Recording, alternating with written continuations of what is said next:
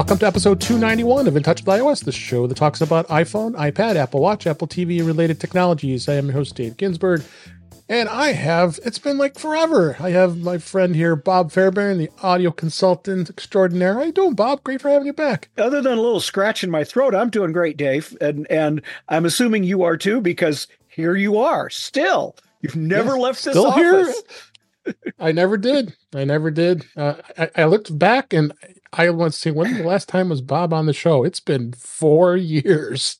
2020, you were on the show with me. And that was during our time when we were volunteering our time at the local Mac user group, Mug. And so, but it's great to have you on the show. We're going to really enjoy a great conversation. Also great being here is Ben Roethig. So great to have you. How are you doing, Ben? I'm doing good, Dave. It's always a pleasure to be on the show. Yes, always a pleasure having you. And last but certainly not least, Jeff Gamet. It's always great to have you. How are you doing, Jeff? It's always great to have Ben on the show. I mean, it's great to be here. Actually, it is great to have Ben on the show. And Bob, It's great to meet you. Yes, and we're going to have a great time here because I'm telling you, the news just keeps continuing with Apple. We just have more and more of it every week. Ironically, they just did their earnings call earlier today, so we'll touch upon that and lots of other great topics and news stories. So why don't we just go ahead and jump right into for this week? And like we always do, go into topics. And first thing I'm going to talk about is beta. iOS 17.4, beta 1 was re-upped. It was re-released, a dev beta.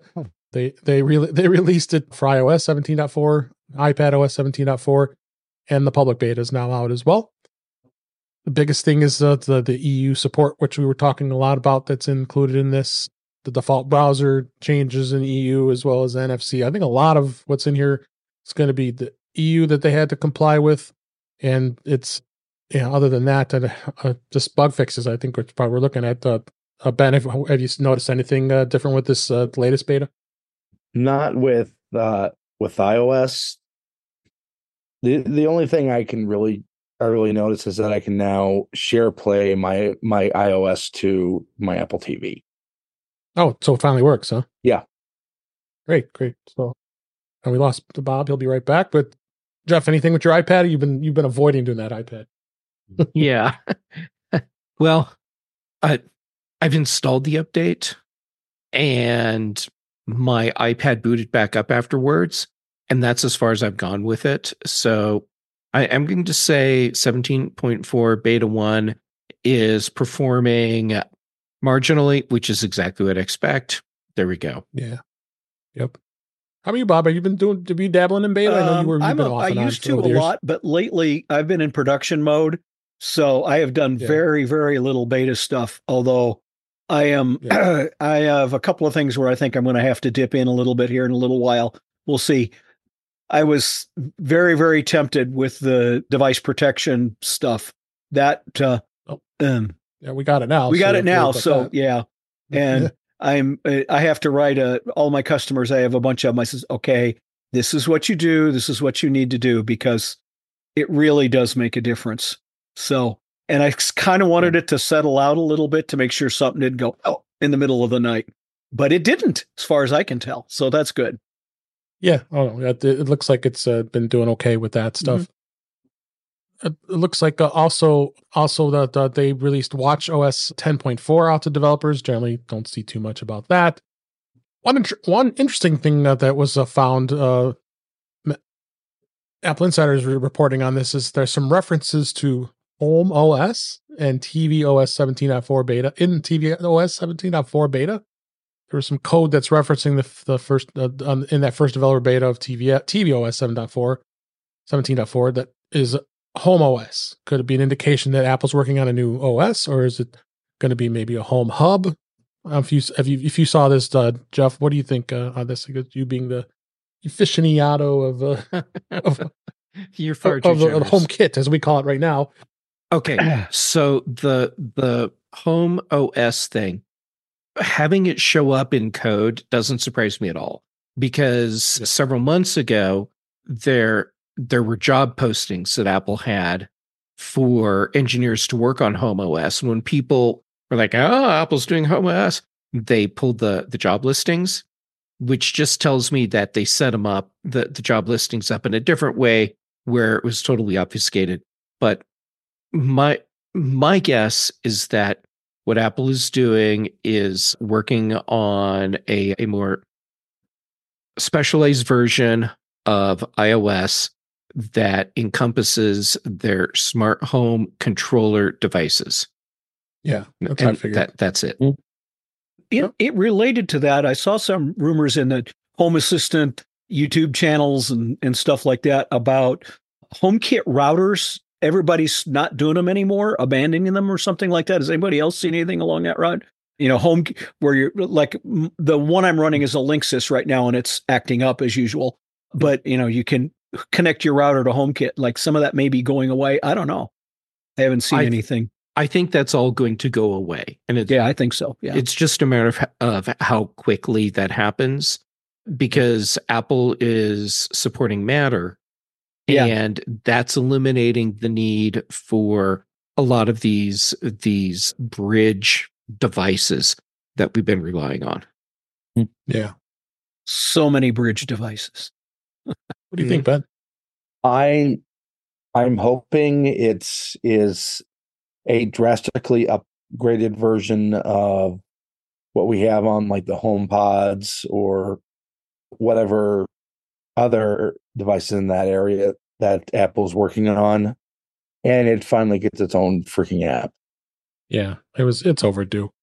Just like HomePod. Is there going to be a HomePod OS? I mean, there already is a Doubtful, HomePod OS. I'm hoping to shorten the name. Yeah. So for sure. So definitely going to be interesting to see where that goes.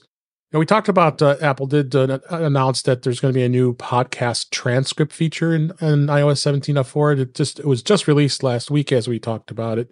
Haven't had a chance to try it yet. Have any of you guys tried it out yet? I know, Ben, you brought it to my attention last week. I haven't seen it in action just yet. I linked to an article in Mac Rumors. Seems like they've had some activity with it. I haven't used it myself yet, but from what I saw, it looked pretty impressive. Yeah, it's gonna be interesting to see how that pans out with transcripts. Boy, it's going to save us podcasters a heck of a lot of time and money having to do that ourselves. And I'm using other tools. No, it doesn't. But maybe not. Go ahead. It doesn't save you any time because this doesn't address transcripts outside of Apple's podcast aggregator ecosystem.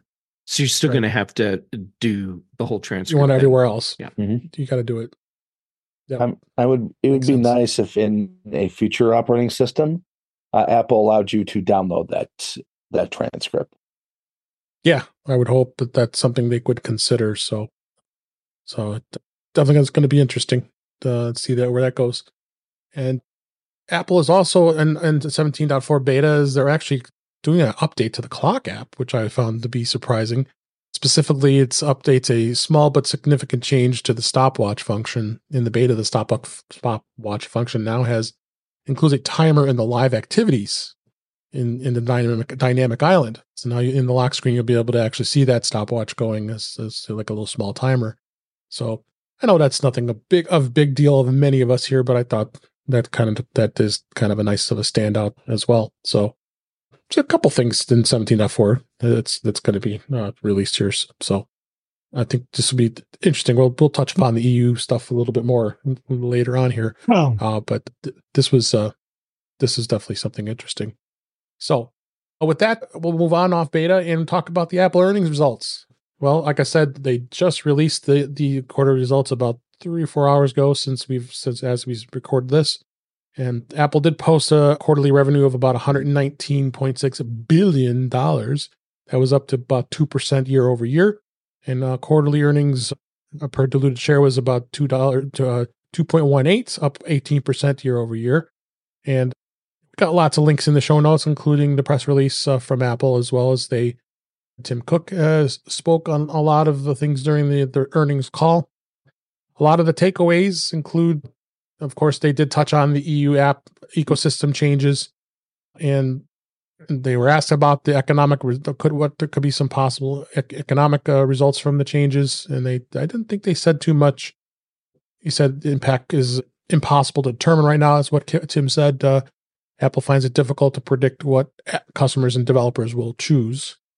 They're really focused on privacy and security and usability. Cook had said, and we've tried our best to get as close to the past in terms of things that people love about our ecosystem, but we're going to fall short of providing the maximum amount that we could supply because we need to comply with the regulation. So, like we said, we've been saying the last few weeks, they had to comply. There wasn't much of a choice. Of course, they talked about the Vision Pro. Very excited about that, and about the design. A lot of other app developers are going to be doing apps for Vision Pro, including Walmart, Nike, Vanguard, Stryker, Bloomberg, SAP, and all kinds of other collaborators. I think they said something like 600 apps are going to be out when released. As we record this, it's going to be in everybody's hands tomorrow on February 2nd, and we'll talk about Vision Pro in just a minute here. Other interesting app that Tim Cook talked about was AI. He said he did say, he's quoted as saying, as Apple is spending a tremendous amount of time and effort on artificial intelligence, and that details on the AI work will be shared later this year. So what does that mean, later this year? WWDC. WWDC, I think, is going to be probably an incredible event this year with a lot of big announcements with AI, because AI is just absolute gangbusters. The services category had set another all-time record revenue of $23.1 billion. It was up from $20.7 billion the year ago quarter. Paid subscriptions grew double digits year over year. I think all of us here, if not most of us, are spending a lot on that Apple bundle every month. So it's not surprising that we see the services going here. And then there's the wearables, Mac and iPad sales, and active devices. Mac sales are about flat, about 7.8 billion compared to 7.7 billion last year. But iPad sales, no surprise here, are way down, as Apple hasn't released a new model in all of 2023, and now we're in 2024. Revenue was about 7 billion. It was down from 9.4 billion last year. Wearables saw a bit of a drop as well. Went to 12 billion over 13.4 billion. So it was definitely interesting to see where all these numbers went. But you know what? You're looking at these numbers. They're not an incredible drop, but people on the market and the analysts and all that are going to probably say otherwise. I'm going to start with you, Bob. What do you think of what these results were? Well, I'm disappointed because I have an M1 12.9 MacBook, or not MacBook, iPad. And I've been wanting a new iPad for a long time, and I've been waiting, and I've been waiting, and I've been waiting. And I don't know, I get a little worried about all the services money. If you sign in to Apple News regularly, you can't scroll 3 lines without an advertisement for something else, unless you do what I do to block them. But it's really getting a little annoying to a certain extent. And there's a few places where they're doing that. So I think they need to wind that back a little bit. You know what I mean? But I like to see their revenue continuing to grow. And I was hoping the Mac would be up more than it is. I really was hoping the Mac, because those new MacBook Airs are just absolutely phenomenal. So I want one. Yeah. Yeah. The 15 inch is beautiful. Yeah. It's a really nice machine. So is the third. I mean, I have a 13-inch M2. I was one of the first M2s, and it's a great little machine. I use it as my extra laptop to travel with. Got my 16-inch I use here at the desk, and that little MacBook Air is it's quite a power horse. I'm talking to you on an M1 MacBook Air. Solid piece of hardware. Yep. So I'm due for new toys. Yep. What do you think, Jeff? What stood out for you on this all this announcement?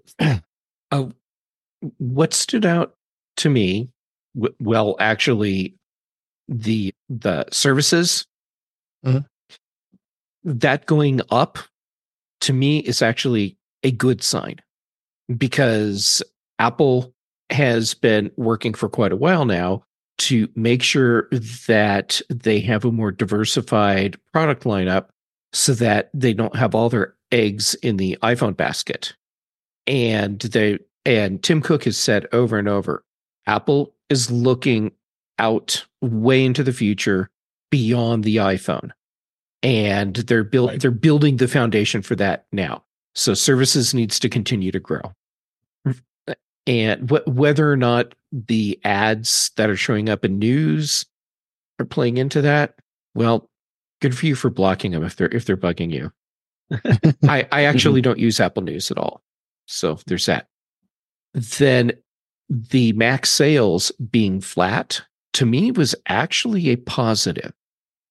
And I think that without the new MacBook Airs and the new MacBook Pro that were introduced this year, Mac sales would have taken a big drop. So that's what kept us where Mac sales were about the same. And what I'm hoping with no iPads in 2023 is that that's happening because we're getting very significant changes to the iPad line in 2024. Yep. How about you, Ben? I have thoughts pretty much along the lines of Jeff here. I mean, look, by the time we see new iPad, it's going to be close to 18 months. So everybody knows they're coming. There's really no reason to buy an iPad unless you have an urgent need. With the Mac, like Jeff said, the fact that they stayed even on Pro Mac is pretty impressive, considering we know that the MacBook Airs are going to get updated with those iPads, and they make up the vast majority of Mac sales. Wearables, yeah, Apple Watch Series 9 and Ultra 2 really aren't all that different from their predecessors. Yeah, it's just, I mean, other than the iPhone 15 series going gangbusters, there's really not a whole reason to upgrade right now. And and I mean, with everything being so mature these days, that's probably one of the reasons why Apple is putting so much effort into services. They need something that can be reliable quarter to quarter. Yep. So, and then a couple other things that were kind of interesting. Tim Cook did say that there are over 2.2 billion active devices, which is a new record for Apple, and it's in their install base. And that's all Apple devices that are out there. That came out to another article I read was 1 in 4 people on the planet have an Apple device. So that's a pretty incredible feat, if you ask me. That's pretty amazing. It's amazing, but I'm wondering if this is that kind of funny number math that Amazon is known for, where they show a bar chart with no numbers on it. Okay.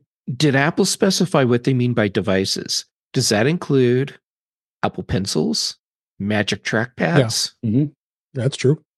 Yeah, I mean, looking into that, I have a MacBook Pro, an iPhone 12, an Apple Watch Series 7, and 5 Apple TVs over all 4 generations. Yeah. I think we're all in that same boat. Yeah. We all 3 or need 4 an Macs intervention is what I'm hearing. Yes. Me too. Yeah. 3 or 4 Macs and 2 iPhones, 2 iPads. 8 different people there. That skews. It just proves that you count 8 times as much as everybody else. Yeah. So overall, some really good results. We'll see how the stock market reacts. Actually, I think the stock was up a little bit today after the announcement, so that was good to see. So, and we'll see where it goes. So, we had to talk about the Vision Pro because we are going to be talking about the Vision Pro today on this episode. And I'm happy to announce that we are going to have a really special guest next week, Dylan Stewart, the Mac Whisperer, who actually is receiving a new Vision Pro, and we'll be able to hear from somebody firsthand who will have it in their hands and be able to talk about it to leave even more. But I found it interesting. All, of course, the usual suspects of the influencers had their Vision Pro devices. Started off with Joanna Stern in the Wall Street Journal. She did a really awesome video, about 7 minutes long, that depicted She could cook. I thought she was absolutely crazy getting out of ski slopes and going down the bunny hill. You're wearing that thing. As Apple warns you should not be wearing this thing and doing any sports. I haven't watched the video yet. Where was she skiing? Where was it? I don't remember. It was a bunny hill though. It wasn't like it was because if it's Eastern US, then and she's on a bunny hill, it's okay. She didn't violate what Apple said because that's not really skiing. You should know, being from Colorado. So, and of course, Justine, you know how crazy she'll get with this stuff, and I think she had that. I remember they showed the video of the Jurassic Park dinosaur jumping at her and putting out your hands and having to do the image of your face, putting the thing in front of you, and so there was. I thought a lot stood out with a number of these videos, and first time I've ever seen Marcus Brownlee, MKBHD, do an actual unboxing in a long time. He actually unboxed it, and of course, Justine always unboxes. So I think we had a lot of good stuff, and the biggest thing that was standing out was battery life. I'm gonna get about 2.5 hours. That ain't much. You're gonna have that battery on your hip all the time, right? And have to recharge it. Yeah, but a lot of them were saying they were getting longer battery life than Apple was advertising. Okay. So we'll see how long the batteries continue to perform that way. But I mean, that's promising. Yeah, it is. The Mac virtual display I thought was really cool, and I think that's something that people are probably going to want to do with it, having these enormously large screens, virtual screens in their Vision Pro. But I don't think they're going to want to be typing that little keyboard that's out in the virtual world. So, you say that. What do you think? But I think that there is a significant part of the demographic where that's actually a really great feature. There are a lot of people that have limited mobility and other limitations that don't allow them to easily use a traditional physical keyboard. And while we're thinking, I don't want to have to do this little pinch, peck thing, for them, this is going to be life-changing. Yeah, it could be because we're doing them on iPhones. The keyboard's the same size, honestly. So why wouldn't it be any different? But if you're using a Mac, if you're doing your Mac and trying to do stuff, I mean, the good thing is the Magic Keyboard and the Magic Trackpad and mouse both work with the Vision Pro. So, and you can actually going virtually with your hands, and you can pair basically any Bluetooth keyboard, any Bluetooth, right? Right. Yeah, I believe so. Yeah. So I find this gonna be it's an interesting device, but as we've been talking about the last few weeks, we're at version 1.0, folks. I mean, it's very expensive. $3,500 just to start, and you adding all the other accessories brings you all the way up to about $4,000 with if you need the glasses inserts, of course, and you need that case. Oh my God, you saw that case? It looks like a big giant bubble. Yeah. Big white giant bubble. get the third party one that's half as much. Yeah. It's like a marshmallow. Yeah, big marshmallow. Yeah, that's it.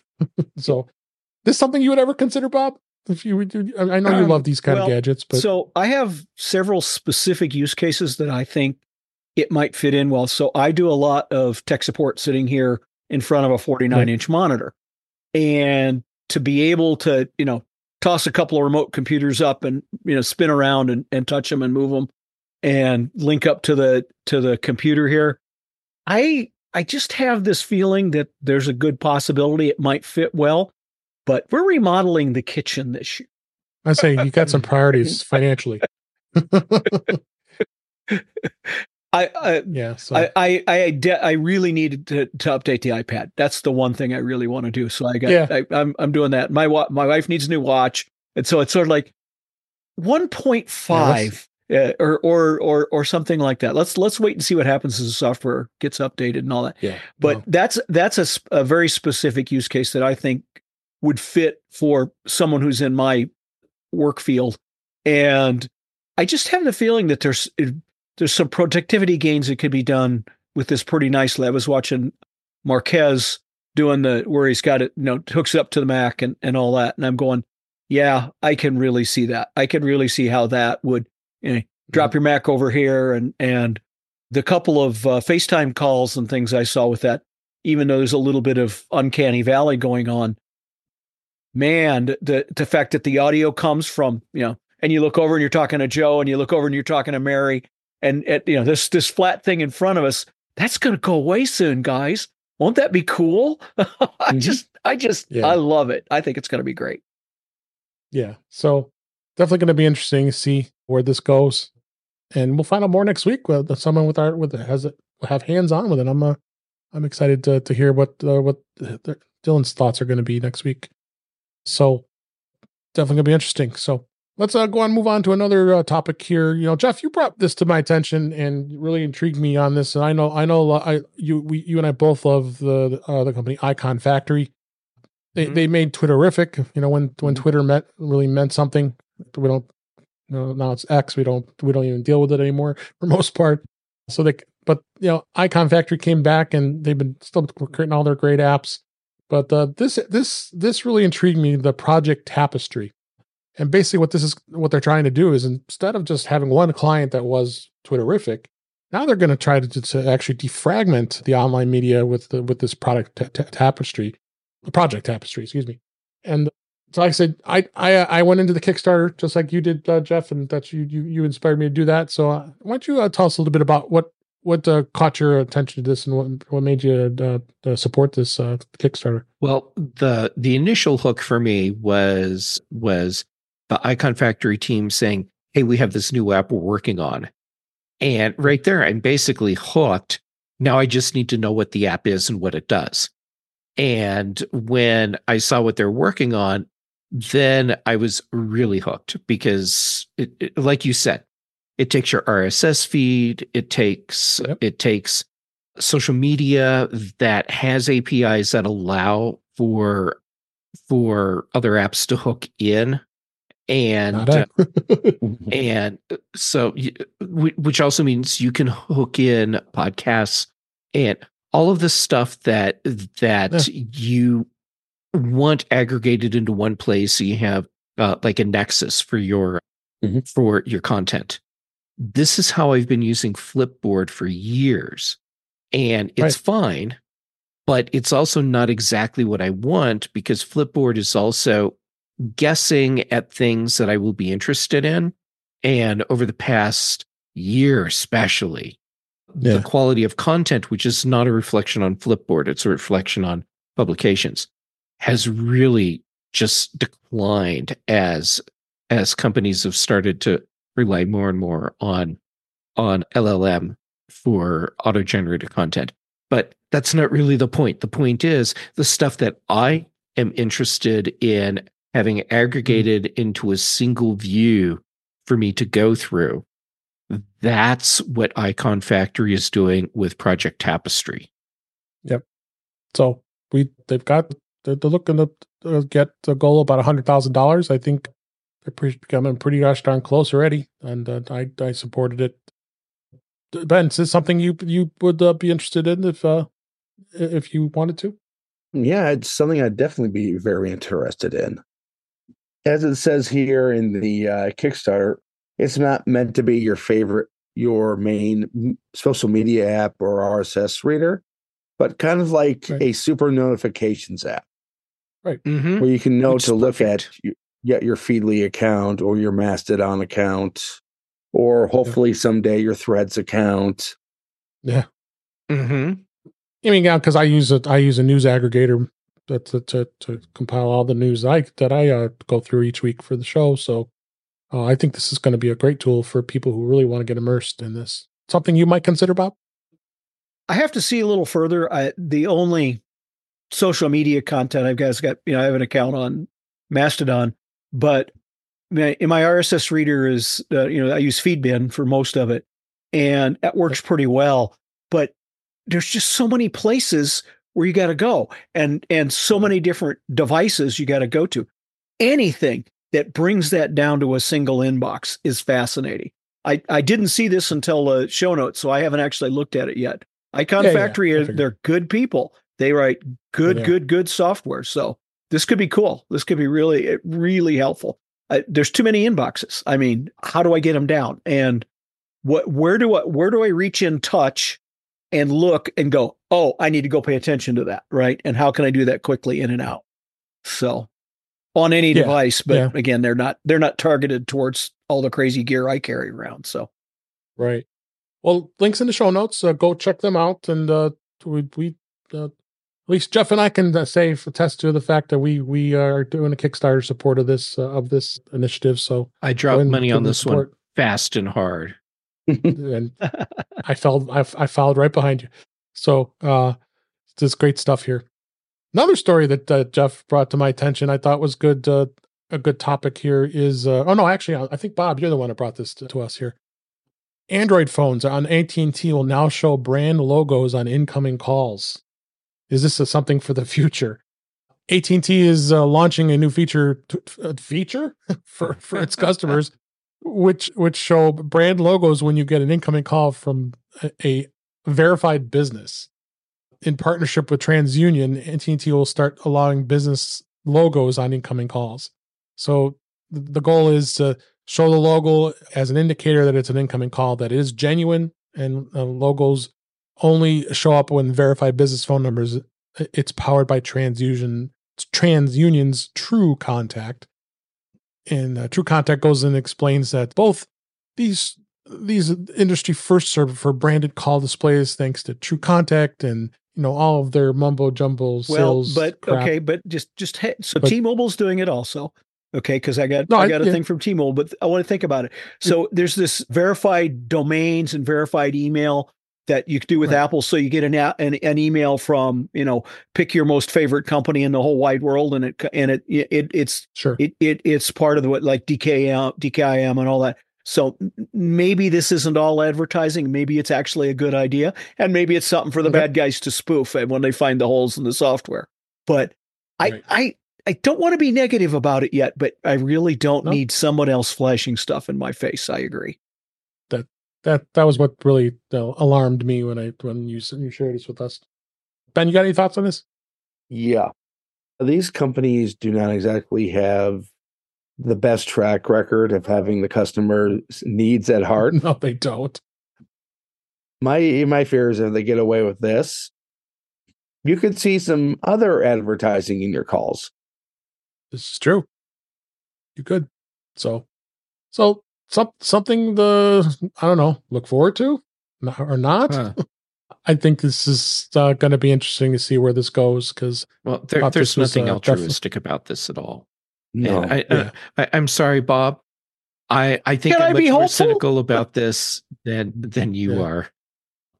Instead of addressing the spam and spoof phone call problems that we have, they chose to sell advertising instead and present it to us as if this is a way to let us know calls are legit. Now, to a degree, sure it is, but this is another service that businesses have to sign up for. And the real purpose behind what I forgot the company's name. TransUnion, who you can't trust. Right. Yeah. So credit reporting. So their whole thing with this product is not about verifying that your phone number is legit. That's just one of the things that it does.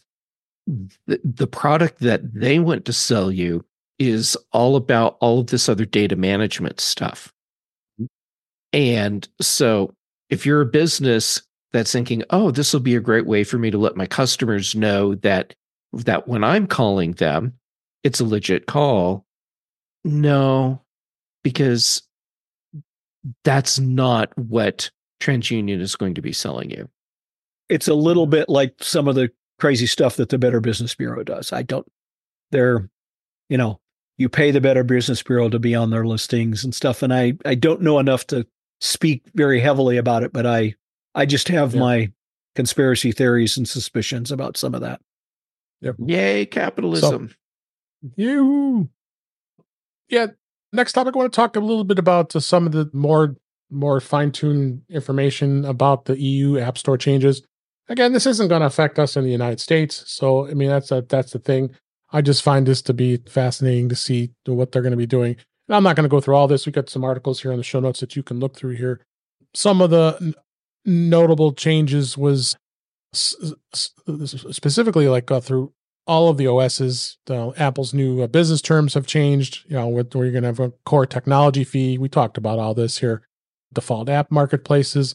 I think really some of the things that really stood out to me is test flight, which is of course the beta area where developers can test their apps before they release them out to the public. Apple is going to allow test flight to be used for alternate app stores, which I think that's I commend them for doing that, because I know they've not been too excited about it, but they got to be in compliance with this act. And then NFC was going to be another thing. The European economic areas just allow some changes there, which includes a lot of other different countries in the EU. So that's going to be different. So I don't know if anything else stood out for you guys. Bob, I don't know how much you've looked through this EU. I've been kind of reading about it, and I understand why Apple is so adamant about this. And all you have to do is point back to where we were looking at the quarterly earnings and the services revenue and all that. And, they are a corporation too. We just happen to like their stuff. But I also look at it okay, I'm going to make an analogy here, and you guys are probably going to burn me to the ground with this. So a Windows computer versus a Chromebook. Okay. So when you think about that a little bit. So Windows computer, you got all these weird updates and all these apps that come from all these different places. And a Chromebook is pretty hard to break, and you can push a button and reset it and take it back to factory. And it's so, there's a little bit of a trade-off there. And I think that this starts pointing in that direction, is that, do I really need some gaming company, use their app store? I don't understand. Why can't we all just get together? All right. And why does, okay, I'm going to go off I don't want to go off on a rant. I just think we had it pretty simple. I think Apple screwed it up. Okay. I think they've been screwing it up for a long time. I think they have not paid as much attention to the developers as they needed to. And I think they have a little bit, I think their horse is taller than their legs. And I think they need to, climb down off the horse a little bit. I think that's my feeling. Yeah. Anything else you want to touch on? We've been beating this to death the last couple episodes here. So, I mean, it is what it is, but go ahead, Ben. Apple is not a charity. Apple is not your friend. Apple is a corporation. Their job is to make money. And who are we to say how much money they should or shouldn't make, and at what point they should be giving away services for free? I don't get to see their balance sheet. I don't get to see what their expenses are.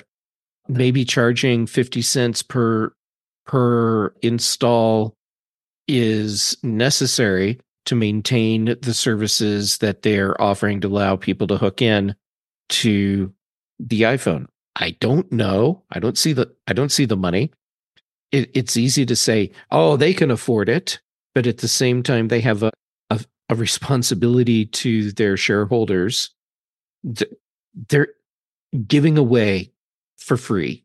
That's not what the capitalist corporate business model is. No. So, And going on that, Jeff. Mm-hmm. I would not be surprised at all if by March 6th, these terms changed, because it would be honestly negligent on Apple's part to its shareholders if it did not try to find out exactly where the EU boundaries were on this. So these might be maybe slightly out of compliance. But I mean, if they get away with it, Apple loses nothing. If EU says, whoa, you have to change this, and this, Apple gets to take the high ground. Like, hey, they managed to change it more. Mm-hmm. Yeah. And grenades and horseshoes. There you go. That's right. There you go. Yep. So yeah, let's go ahead and move on from this topic. I think it's like I said, we've been beating it to death the last couple of weeks. It is what it is. It's coming in March, and the EU gets to experience a little different than what we will here in the US here. So So let's go into some of the news stories that caught my eye this week, and another rumor story here this week. I thought Jeff would like this one. Apple's touchscreen HomePod is coming this year, and what do they know so far? And they've been talking about this for a while here. Apple's believed to be working on a new full-sized HomePod with features a touchscreen display for the very first time. Display is rumored to be launched as soon as the first half of this year, 2024. Really, they've been talking about, and this is actually from Mark Gurman of Bloomberg, so you kind of have a good trustworthy source here. Design and functionality, they say this for specific reports are saying that it's going to launch with a HomePod models go to the display that came from the app. Ming-Chi Kuo was talking about it too. So they got some pictures showing the bezel and the screen and looking like the large HomePod there is. They're saying that there's going to be a potential for a new chip. So there's a lot of rumor in here. I think we've been talking about this for a while. I mean, as far as HomePod goes, is there going to be a screen? Apple, Google, they all have their smart devices and speakers. What do you think on this, Jeff? All right, coming from Mark Gurman, that adds credibility to this. Now, Ming-Chi Kuo. Adding Ming-Chi Kuo into this takes credibility away. Yeah. So here's where I am on this.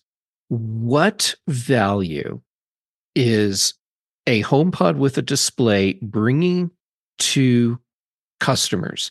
And what is Apple going to do that makes this better than what other companies are doing with smart screen speaker systems?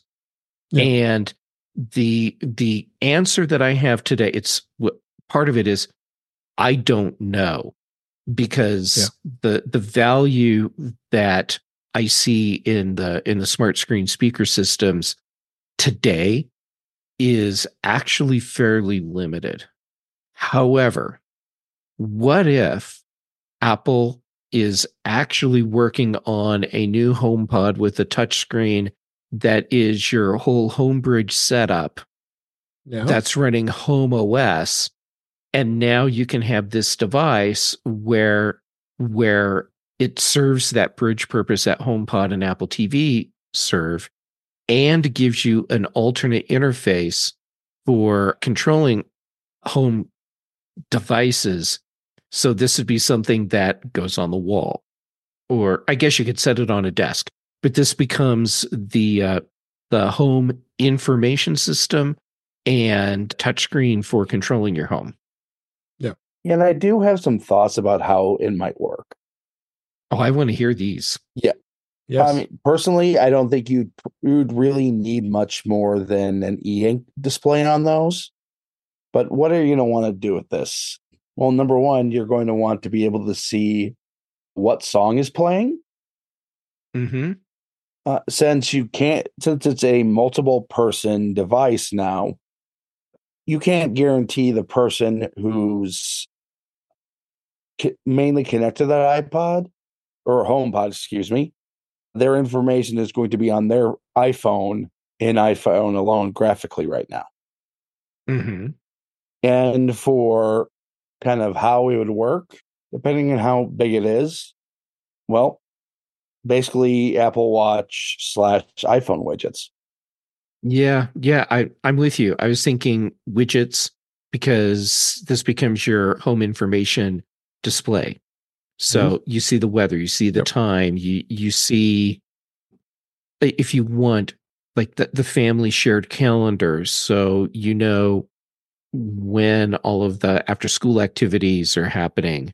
Maybe there's a shared family task list, so everyone knows what their chores for the day are. Plus, then you get the what's playing and all of that stuff. I think an e-ink display would totally make sense, and Apple isn't going to do it because it's not pretty. So it's going to be a full color display. Yep. Plus the other thing, both the S series and the current current HomePods has a fair bit of graphics power that's not being used. Mm-hmm. Now the mock-ups that we're seeing, where it's the cylinder with the round display on the top, and that's where you're seeing all the information. This makes no sense to me at all. Zero. And That to me is not a legit mock-up of what Apple is planning. That's someone photoshopping the now playing thing from an iPhone onto a HomePod. And that is a worthless display. The display as it's used on a HomePod today is worthless as well. Yeah. Yep. And it's okay that it's worthless today because HomePod is not a visual device. It's an audio device. Right. Yeah. In fact, I think the reason that the top of the HomePods is the shape that it is, they initially tried putting a display on there. It just didn't work, and they dropped it from the device. Yeah. So you get the little light indicator that tells you it's hearing you, and you get to see volume controls that no one ever touches. It is just the right amount of feedback for the device as it's currently presented, I think. That's yes, that's a great way to put it. So, can I tell you what I want? Yeah. Is Apple's listening? So, have any of you guys played with any of the Google Home devices, the Google Home displays? I don't know if anybody here has played. Yeah, I've got one right. You got one right in front of you here with me. So you know how that works, Dave. Okay, so there's actually 4 of those in my house. There's one right over here. Somebody rings the doorbell. The camera is right there in front of me instantly like that. My wife talks to it. Her information is there. I talk to it. My information is there. Now, we do not use that infrastructure like we use the Apple infrastructure, the family calendar, all that stuff. But the most important part in our house of those gadgets is 2 things. First thing is kitchen timers. And the second thing is photo library. Oh my goodness. Yeah. The photo library is so. Look at the grandkids. Yeah. The grandkids. It's exactly it. The grandkids, the family, the vacation pictures and stuff like that. Mm-hmm. So literally my iPhone takes every single photo I take and everything I take from my big cameras. And it, as soon as the iPhone sees it, goes, oh, new photo. And it goes, hey, Google Photos, here it is. So everything's over in Google. So all my pictures are in Google, all my pictures in Apple. I want to stop that. Please, Apple, let me get rid of Google in my house. And they haven't done it yet. I think Apple would love for you to get rid of Google in your house. And I think you're talking about the sort of things that Apple sees that they can do to get you out of the Google ecosystem. Yeah, and I'm going to add one more thing that they should do. They should just keep an eye on Home Assistant a little bit, because what Home Assistant does for me, automation wise, is just absolutely fabulous. So we've got to get Matter working right. We've got to, the Matter and Thread stuff is still really badly broken on a whole bunch of devices. It's slow, it's new, I get that, but man, what I can do with Home Assistant and ESP Home devices is absolutely phenomenal. I mean, I've got right here. Here's a new one I'm testing. This is a new sensor. This is RF motion sensor, multiple distances. You can walk into the room. It'll turn that light on. It'll turn the next light on. All right in Home Assistant, automated. You never touch a light switch walking into the room. And when you leave the room, it turns them off. So that's what I want Apple to do. All right. Yeah, we've got a bunch of other news stories I'd like to get to before we wrap up this week. The Apple did extend its modem licensing agreement with Qualcomm through March of 2027. Apple has extended that. It's extended that license agreement through March of 2027, as Qualcomm has said today in their earnings call. And Apple's existing agreement has now been extended. So we're it looks like Apple isn't ready yet as far as creating their own modem chip. Back in November 2023, Mark Gurman was saying that Apple's work on that had been postponed until at least 25 or 26. So it looks like Apple's going to be sticking with Qualcomm for the foreseeable future here. So I think it's not much else you could say about that other than making radio chips isn't as easy as you might think. No. No. And Qualcomm is some really smart people. And I sort of wish Apple wouldn't fight with people like this, and NVIDIA and all that. I wish they wouldn't fight. I wish we could all get along. Just get along. Yeah. Everyone. So need a big group hug. And then we keep seeing more improvements to the Apple Card and the Apple Savings account, even though we've had all this discussion that Goldman Sachs wants out and nothing's happened yet. It's all been, as far as we're concerned, it's been more or less a rumor, and there really hasn't any confirmation that Apple is looking to get away from them, other than we've had a lot of talk about it. But they just raised the savings account interest rate up again. It was at 4.25, then it went to 4.35, and now it's at 4.50. So now everybody's being let know now that all your money's now making 4.5 APY now on all of your savings. I mean, this is one of the best savings plans you can probably jump on. And there's a lot of other banks that are offering something similar to this, but this is great to see. I mean, I really enjoy using the Apple Card, and I think a lot of other people do. I think all of us here, or most of us here, use that, and I think it's a good deal here. So the other thing that was interesting is this was the Mac rumors that Apple Card users have earned more than $1 billion in daily cash last year. That's over, and it has over 12 million users in the United States.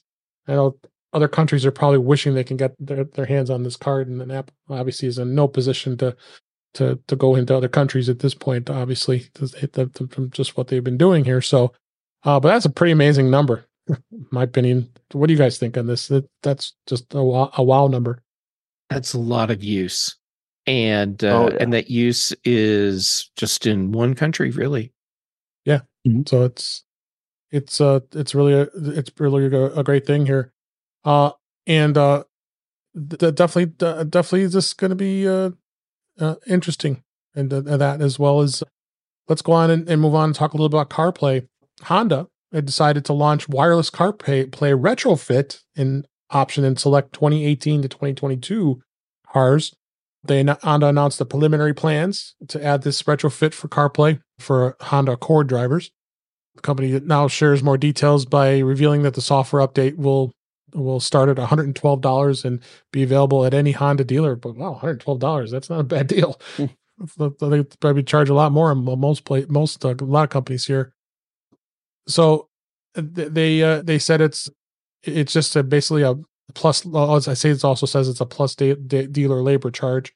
But oh my God, it's be well worth it to not have to have a third-party wireless device like I have in my car to get CarPlay to work. It works okay for me. It has its moments. It doesn't connect, but that's okay from the guy who's looking at replacement radios to take the whole radio out of my 2014 Camry and put in one of these Android-based things that hooks up right to the car and has all the bus stuff, so I can have CarPlay. I'm with you. It's 2013 Prius, and I'm going to have to go with an aftermarket head to put CarPlay in my car. And the reason I'm doing it is I have the Camry disease. The bottom third of the touchscreen doesn't work anymore, so you have to take the thing apart and put and get a new touchscreen, or not just the resistive touchpad. So I'm going to take the whole car apart, and I'm going to spend money and time on it. Why don't I replace the whole thing? And the fact that these gadgets, so replace the whole thing, and I'll get CarPlay and all that. That's the biggest car upgrade I could ever have. Mm-hmm. Yeah. This is surprising, but surprising in a very good way. Yeah. With a lot of modern vehicles, especially those made in the last 5 to 10 years, the old days of being able to put in just a standard double-din radio are largely gone, with very proprietary systems that are designed specifically for that vehicle. Yeah. In many cases, to get CarPlay, you basically have to just replace the vehicle for a newer one. Yep. Honda seems to realize, unlike GM, what kind of the usefulness that CarPlay and Android Auto, especially the wireless variety, give their customers. Yeah, this is the same thing, though. This is what we were talking about with Apple earlier, is these guys see value in capturing data from our vehicles and us as we're moving down the road. And there's another personal thing that has gotten me, and it's our friend at Chamberlain, the garage door opener people, who took away features from their software, so I can't use it anymore. So I have a hacked garage controller now, so I can see when my garage door is opening and closing and not have them spy on me and all that kind of stuff. And again, thank you, ESP Home and Home Assistant and this little company that's making this nice little board that hooks up to my garage door opener. Yep. And last story I wanted to touch upon, and before we get some of the apps that Bob has shared with us this week, Apple TV Plus viewers watched 17 billion minutes of Ted Lasso in 2023. Despite Apple TV's having the fewest subscribers of all main streamers, Ted Lasso was watched by far more than in 2023 than any other streaming show. Streaming ratings are usually harder to parse than ever because of the network, unlike network television, because they can watch any or all the episodes at any time. But that's, it said in 1 week during the month that they looked at, it was an impressive 795 million minutes of Ted Lasso was watched. And then by the end of the year, the Apple TV Plus comedy had led Nielsen's top 10 original shows. So come on, bring it back. We need a new season because everybody just loves it. So what do you think, Jeff? I think that number would have been higher if I had actually finished watching season 3. I love Ted Lasso, but the dropping it once a week, it's amazing how many series I don't finish because something else starts and I don't go back and watch the new episodes. And anyhow, the real thing here, though, is that this is validation, I think, that Apple is on the right track with their entertainment services. Yep. They've hired the right people and have let them make the right decisions. And we are getting some real quality content on Apple TV Plus. Absolutely. Can't agree with them more. Any other thoughts? But Ben or Bob, you want to add to that? Oh, there's a 100% chance there's going to be a spinoff. Yeah, some sort of spinoff, I bet. Yeah, for sure. You watched Ted Lasso? But did you watch it, Bob? Some. I don't watch. I actually didn't hardly watch season 3. My wife did. I've just been so crazy that I haven't had a chance to get around to it. But it's still there to watch. It's not going away, at least for now. No, it's not going to go anywhere. It's not going to go anywhere for now. Not with those kind of numbers. Wow. What's fascinating to me is you look at the spectrum of content that they're producing, and you go, holy, they have covered a very broad variety of genre, whatever you want to call it, types of television, from science fiction, et cetera, et cetera, et cetera. Mm-hmm. And most of the quality of stuff, the morning show, for instance, it's another really good show. I mean, really good acting, it just all the way around, good stuff. And so putting the right money in the right people's hands and letting them go do their job. Thank you, please. Keep doing that. More and more and more. Yeah. Mm-hmm. Mm-hmm. Yep, for sure. All right. With the little amount of time we have left here, Bob, I want you to put some apps in here to talk about. And one of them was the Arc search. You were talking about that earlier. Just started to play with that today. So I don't know anything about it yet, other than it's fascinating. I think somebody else had some comments about it. I really don't know enough about it yet. I've got to sign into it and play with it a little bit more. I've been using Arc for quite a while on the Mac as an alternative to Chrome. And it's an interesting, it's a little bit like when my customers have Chromebooks, they like them because everything's kind of contained. And so Arc does a better job of like containing things in the browser that are out there. I like the way it does that. I like the way it presents it. So it's a very interesting methodology. And then what Arc is doing with Arc Search to me is I need to find something, and I've got my phone in my pocket, and I tell it to find it, and it aggregates it all and gives me a presentation. And this is what I'm hoping it does. I don't know yet. I haven't had a chance to play with it yet. I have like 5 searches from work today that I got to go look up. Why does this turntable not have good grounding and some stuff like that? So I'm going to use that tool to see if it helps with that kind of work. So that's that's the first thing. So we can go around on that one, and we can talk about Kagi in a minute. Yeah. Did you have you guys been able to look at this Arc Search? It just came out. It's on the iPhone. Yeah, like 48 hours ago. Yeah, I haven't played with Arc Search. I'm familiar with Arc Browser, and I started playing with that when it was browser, like first available in beta. And it's a really, really interesting way of organizing your browsing content. Yeah. Yep. Yep. All right. And then, so we'll, I think it's something worth looking at. You have to have an alternative web browser. Safari is just phenomenal, but I still think today you still need, there are times you have to have something like that. And so it gives you a Chrome-based browser. I don't know what targeting tracking they're trying to be pretty careful about that. And that's where Kagi, I think that's a correct pronunciation. So Kagi Search, I don't know if any of you guys are using that. I have switched over to that everywhere. It's not free. You have to pay for it. Its search results are better than DuckDuckGo. It's better than what Google calls search results now, I think. I've got it almost everywhere except for I had to change my password. So every browser that's running it, I have to put the new password in.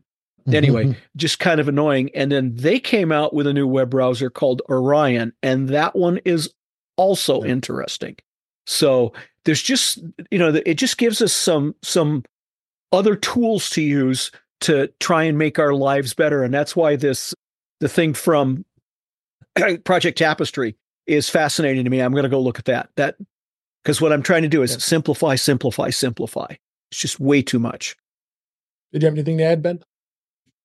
I played with Arch Search, or Arc. I can't talk right now. Arc Search, excuse me, a little bit. I can see why it's going to be very useful. Yep. But for me, it's kind of a secondary tool, not a primary one. Yeah, I agree. Sure. That was my initial first thought. And I can't quite understand why they want you to make it the default browser, but it's so easy to switch. Who cares? Not only that, but they're very, very insistent on it. Yes, they are. And I've already found a bug in it. So I didn't sign in because I didn't know what email address I'd used to sign into Arc. And so I'm fussing for it. Now I've got it running. I can't find where to sign in. So I'm going to have to force quit it, uninstall it or whatever and see what happens. It's just, it's a 1 point. We'll give them a 1 point. I think all of us have talked about Orion the browser. Oh, okay. You have. All right. So, Jeff, I know you've had some experience with that. It's a really good browser. It's another choice, I guess. Yeah. Kagi, the search product. I mean, my problem with it is not that it's not a good search engine, because it is. I stopped using it and don't use Orion because I have philosophical problems with the political and humanitarian stances of the company founder. And, so that's a personal reason for not using their tools anymore. Mm-hmm. Sure. I don't know anything about that, so I'd be interested in learning more about that offline. Yeah. And but if it wasn't for that, Kagi would be the search engine of choice for me. Yeah. I mean, there's also the technical limitation, it not being a approved search engine by Apple. Yeah, you have to do an add-in. Yeah. Which isn't a big deal, but for the average person, that's a hurdle that they can't get over. Yeah, They're not going to do it. So. Great. Well, we've come to a close to another show here, and appreciate you listening and watching live here. Shout out to the folks in our YouTube channel and youtube.com/intouchwithios. And Brian and Brett was out there tonight, so thanks for being here, and thank you all you guys for being here. So let's go out and wrap things up for this week. That's a wrap for this week. Please send your comments, questions, and suggestions to our email address, which is feedback@intouchwithios.com. You can follow us on Mastodon at intouchwithios, at techhangout.social. Support the show by buying me a coffee at intouchwithios.com/coffee. We'd really appreciate it. You can become a patron of the show by going to patreon.com/intouchwithios. We have 2 tiers available to support the show.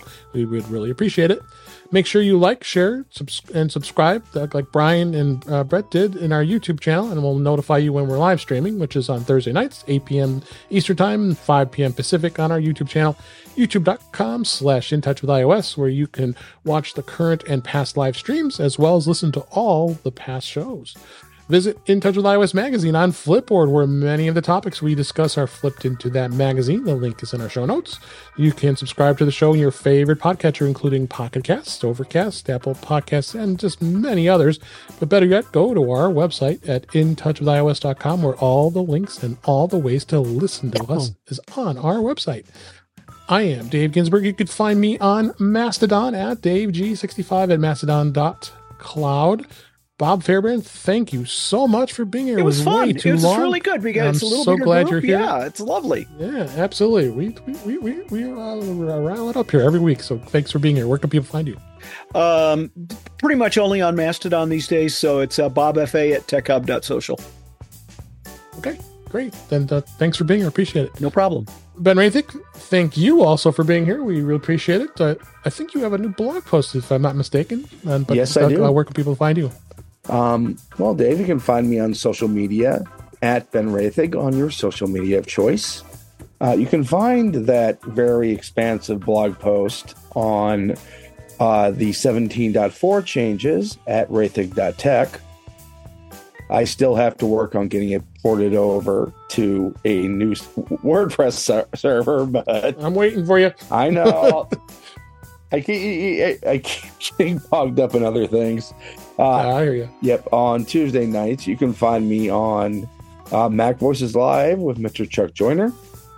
And on Thursday and Friday afternoons/mornings, depending on where you are, you can find me the Big and Mac shows from the British Tech Network.